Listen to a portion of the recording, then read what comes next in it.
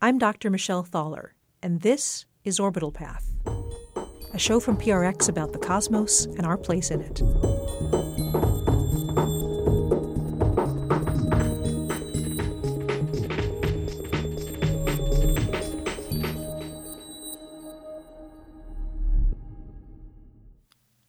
So a couple of months ago, I gave a talk at a TEDx event in Baltimore, and one of the other speakers was Dr. Aprille Ericcson, a senior engineer at NASA. Many times the astronauts have looked back at the Earth and they've said, they see no boundaries, they see no borders, they see no walls. I want you to reach inside yourself and remove those boundaries. I want you to think about how to embrace the differences and the capabilities of each and every other person around you. Now, Aprille is entirely correct. When you look at the Earth from space, there are no borders, there are no walls. But some people sure seem to think that there are. And in fact, we fight wars over them. We kind of live and die by these boundaries. And it seems to me that Aprille grew up surrounded by boundaries.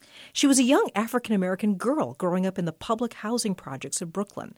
And she decided that she wanted to become a scientist, an engineer. She never really perceived that there were boundaries that other people assumed there were. I wanted to talk to Aprille about her youth and how she got involved in science, and she's always been a tremendous inspiration to me. So I went to go visit her at her office at the Goddard Space Flight Center in Greenbelt, Maryland. So, Aprille, I first became aware of you pretty soon after I got to Goddard. You were one of the sort of senior managers in the engineering directorate, and you're somebody that I thought, wow, this is a fabulous person I want to get to know. You have an amazing background, and it's one of the things that inspires me. You were a young African-American kid growing up in Brooklyn, and fairly early on, you decided you wanted to do something to do with space. How did that journey start? It's interesting. I mean, for me, when people ask these questions, you look back, right? You don't realize how long the journey has been. But yeah, it started off at the age of 6 when my mom put me on that school bus to go across Brooklyn. She sent me off to a predominantly Caucasian school. And I was very fortunate that a parent brought a TV to school. You know, being in a more affluent area, brought a little black and white TV to school, which dates me a little. And I was able to see men go to the moon. Never before had so many people been attuned to one event at one time. The world waited, curious, wondering, aware, like a sleeper wakened in the night by a faraway sound. A moment sensed, more than understood. And I thought, that's something I might be interested in doing. I never really put it off too far as that was my dream, but it was something now that was part of my consideration. Okay, Neil, we can see you coming down the ladder now. I revisited that thought later again in junior high school, winning the science fair competition. I won second place. And I made my first instrument, which was a glass milk bottle barometer, with my grandfather. And yeah, dating again, right? Because glass milk, right? Who gets milk in glass? At that time, we still did. My grandfather did, and he helped me to build this barometer that I made key measurements with. I calibrated it to the radio station. And then I talked about the impact to society, like this would be one of the measurements for, telling the weather. And I began to have this love at that time for earth science. I was actually in an earth science class.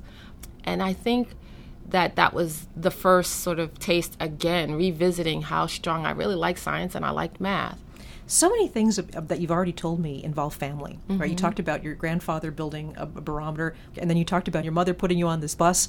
It seems like you have been blessed with having an incredibly supportive family. I am. And that other grandfather in Cambridge, he was the one that would take me down in the basement and say, kid, you don't need to go to the hardware store for anything. Everything you need is right down here. And he would show me how to do circuits and put up wallpaper. So he was the real hands-on guy. And I helped him by learning, sort of the practical skills of engineering. He was actually the chief engineer for the Sheraton Commander Hotel, which is right in Harvard Square. And he did that job into his, early 70s. And then the other grandfather was an engineer for the metro system in New York. And I remember going to see the big, huge boards that shows all of the train system. And I went to his job. So that's what I knew really as an engineer. A train engineer was really what I knew as an engineer. And junior high school, I wore a locomotive hat almost every day to school. So it's interesting to see sort of how that kind of wove through my life. Nobody said to you, you're a girl, you shouldn't be fixing this circuit, you shouldn't be making this. Exactly. No one ever did, and they always included me. So that was really cool. The only thing I missed, which was the grandfather in New York, he was all into the Boy Scouts. So I never got to do that with him, but I was a Girl Scout.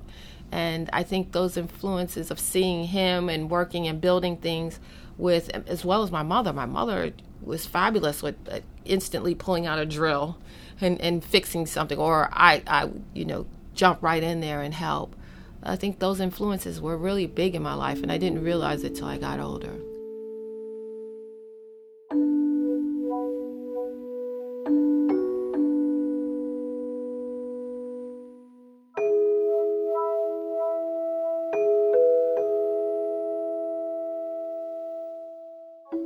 How do we get all of the young African-American girls in Brooklyn to say, I want to be an engineer? So it's funny because I had that thought not too long ago. It's a challenge when you look across our country at the fact that we don't have senior level courses of like physics or chemistry in all the schools, or the higher levels of math, pre-calculus on up through calculus. For me, I didn't get a chance to take calculus before I left high school, and I was at a private school. The same thing happened to me, although different. I was from a fairly rural area. I mean, there was a small town, Wisconsin, and I got admitted into Harvard, and I went to Harvard without the preparation, without calculus, without physics, in calculus, all of that, and I just got blown out of the water. Mm-hmm. And it would have been so easy for me to say, well, I don't belong here. Now you must have had some pretty significant barriers. I mean, the stories of support, I'm so glad you had that, but what were some of the times where you had to push your way through something?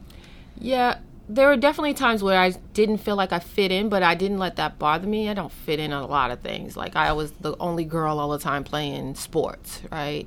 And when I was in middle school, I was in this program which was really geared toward students excelling in the STEM tracks. Now, in those tracks, I was the only African-American student, not even just woman, but the only African-American student. And the challenges there were that I didn't have other kids to study with. I didn't have anybody to go home with and study with. So I learned to, take that solitary path a lot of the time. I felt that I could do it because my mother was encouraging all the time, saying, yeah, you can do it. I was very focused and determined to make it happen. When I entered the discipline of aeroastro, I was, again, the only African-American female. There were several other African-American males, but they didn't have quite the same challenges because they had taken Calculus 3 at that point. It would seem to me that race had to have been an issue at some point. There had to have been challenges you faced. How did race affect you? Living in the hood, the school that I was attending for kindergarten did not have the resources the same that a predominantly white school. So there was, again, those initial challenges, and many of us are aware of what schools in different neighborhoods experience or have. And so going to a school that was predominantly white, I think it offered some advantages because, one, I learned that when I was home, I sort of was in this community and culture, and then yet I also had to transcend to other communities and culture. So I think that was actually an asset of being able to communicate with people across cultural boundaries or barriers. And I think that some people will recognize that because minority people of color have to transcend into a particularly STEM-based disciplines, one where English is always spoken, right? That's a challenge for some other groups and members. Then there is the fact that it is a white male-dominated career path. I think that the browning of STEM is necessary. The browning of STEM makes people realize that they have to be a little bit more embracing of people of different cultural backgrounds, and that we all offer the perspective. I've often said when diversity is introduced, it gives an opportunity for things to collide and innovation to grow through that collision. I would say there have been negative times even here that I realize that people are not quite as respectful because you're an African-American woman of color. When you look at our center, the third largest population is African-American women, but the majority of them were in more of an administrative supporting role and not necessarily technical or science role. And so there often been times when I'm at the copier machine and someone would ask for help because they just happened to come in the office and thought I was the secretary. My friends love to say doctor, and to point out when people would say, are you a summer intern? Because I think I'm well preserved and so I look younger. But they would say, is this your summer intern? And they say, oh, no, this is Dr. Aprille Ericcson, and she does blah, blah, blah, blah, that kind of thing. So I do change people's mind or open up their sort of perspective of what capabilities of people of color are. And, that DER goes a long way.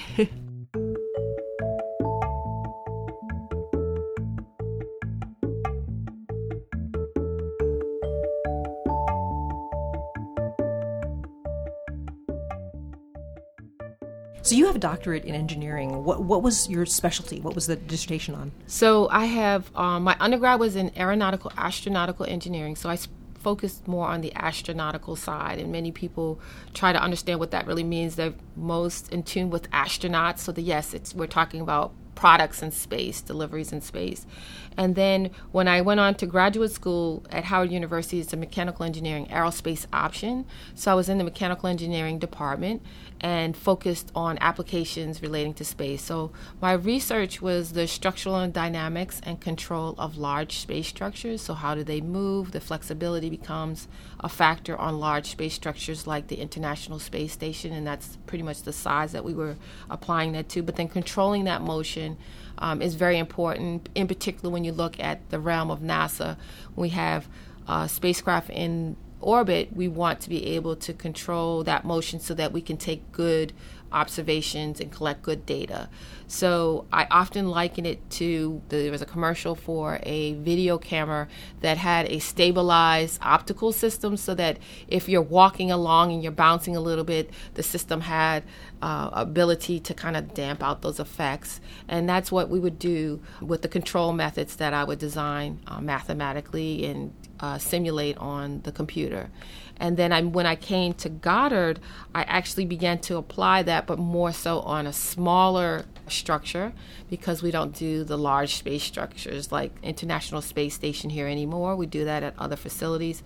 But I was able to make that transition, and I was able to control spacecraft that went all different places in our science sort of realm. So all the spacecraft you'd worked on, all the projects, what are some that stand out as particularly cool? So some of the initial ones, because you're cutting your teeth, like the X-ray Timing Explorer.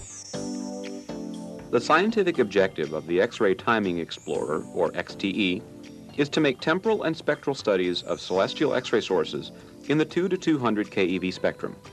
XTE will also perform continual all-sky surveys to acquire long-term plots of source intensities and to observe transient phenomena. Let me say that the X-ray Timing Explorer was an astrophysics mission. X-ray particles are examined by astrophysicists all the time. They understand and learn about our universe through that understanding. At that time, they were looking at like binary stars, neutron, white dwarfs, things that are not necessarily my area of expertise, but I was helping to keep the spacecraft in the correct position, orientation, and location as it orbited around our Earth. As I transitioned through several different missions, I ended up on WMAP, which is Wilkinson Microwave Anisotropic Probe. That was another mission that had a unique concept of measuring temperature. A brand new discovery from these observations is that we have detected the era where the very first stars in the universe ignited. So those were unique opportunities to work with groundbreaking science. They were able to validate the Big Bang Theory, that, that temperature, seeing that explosion and the temperature shifts, that the universe is expanding. So we need more Aprille Ericksons, right? We need more young African-American girls in Brooklyn in the project saying, this is what I'm going to do. This is not an easy thing to solve. I mean, how do we put more kids on this path? I mean, how do we get the barriers out of their way? Seeing even my own daughter in her STEM school, we have to make it fun. We have to make it engaging. And I think that there are times when we need to really revisit the way we teach curriculum in school, beginning to teach our students how to do sequential and logical thinking processes, because that's one of the things I see for the future, that we need to have computer science embedded in our educational programs from the time they're in kindergarten. And I see some teachers doing it very effectively. They are going to have to know how to program not just in our STEM disciplines, but in almost everything we do. Big data is this thing we talk about. Well, how do you use it, and how do you get the data you need? Well, you're going to need to be sequential and logical, because you're talking to a computer. And as we meld the two, our computers are becoming more and more friendly. I use Siri all the time, right? My daughter Googles stuff all the time. But there is going to be a time when they need to program and be able to use those tools to help them do their own homework and to come up and solve problems. And so those are some of the things that I think we could do with just about any child, not just the streets of Brooklyn, but the rural countrysides as well. Across our world, we're going to have to engage everyone. I think a fine example of how we partner and work together across cultures, across disciplines, is something like the International Space Station. We had 17 different countries initially, and there are so many, many more that have contributed with experiments, from the young school kids to our scientists across the world. It's going to take all of us to be actively engaged to get to a place like Mars.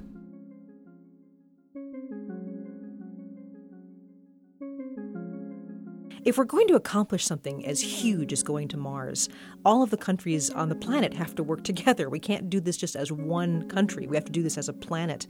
But it goes deeper than that. In order to do something as spectacular as that, we have to bring down the boundaries in our culture.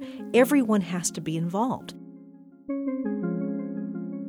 The thing that really gets me about Aprille is that she didn't perceive the barriers that others assumed were there. She was a young African-American girl in the projects in Brooklyn, and yet she was along for the ride with NASA as we went to the moon. And yes, it was white men that were going to the moon, but she felt part of that common humanity. So Aprille didn't think the barriers were there, and in fact they turned out not to be. And if we can actually do this right, we can get to a place like Mars where for the time being there aren't any barriers. And maybe there never will be.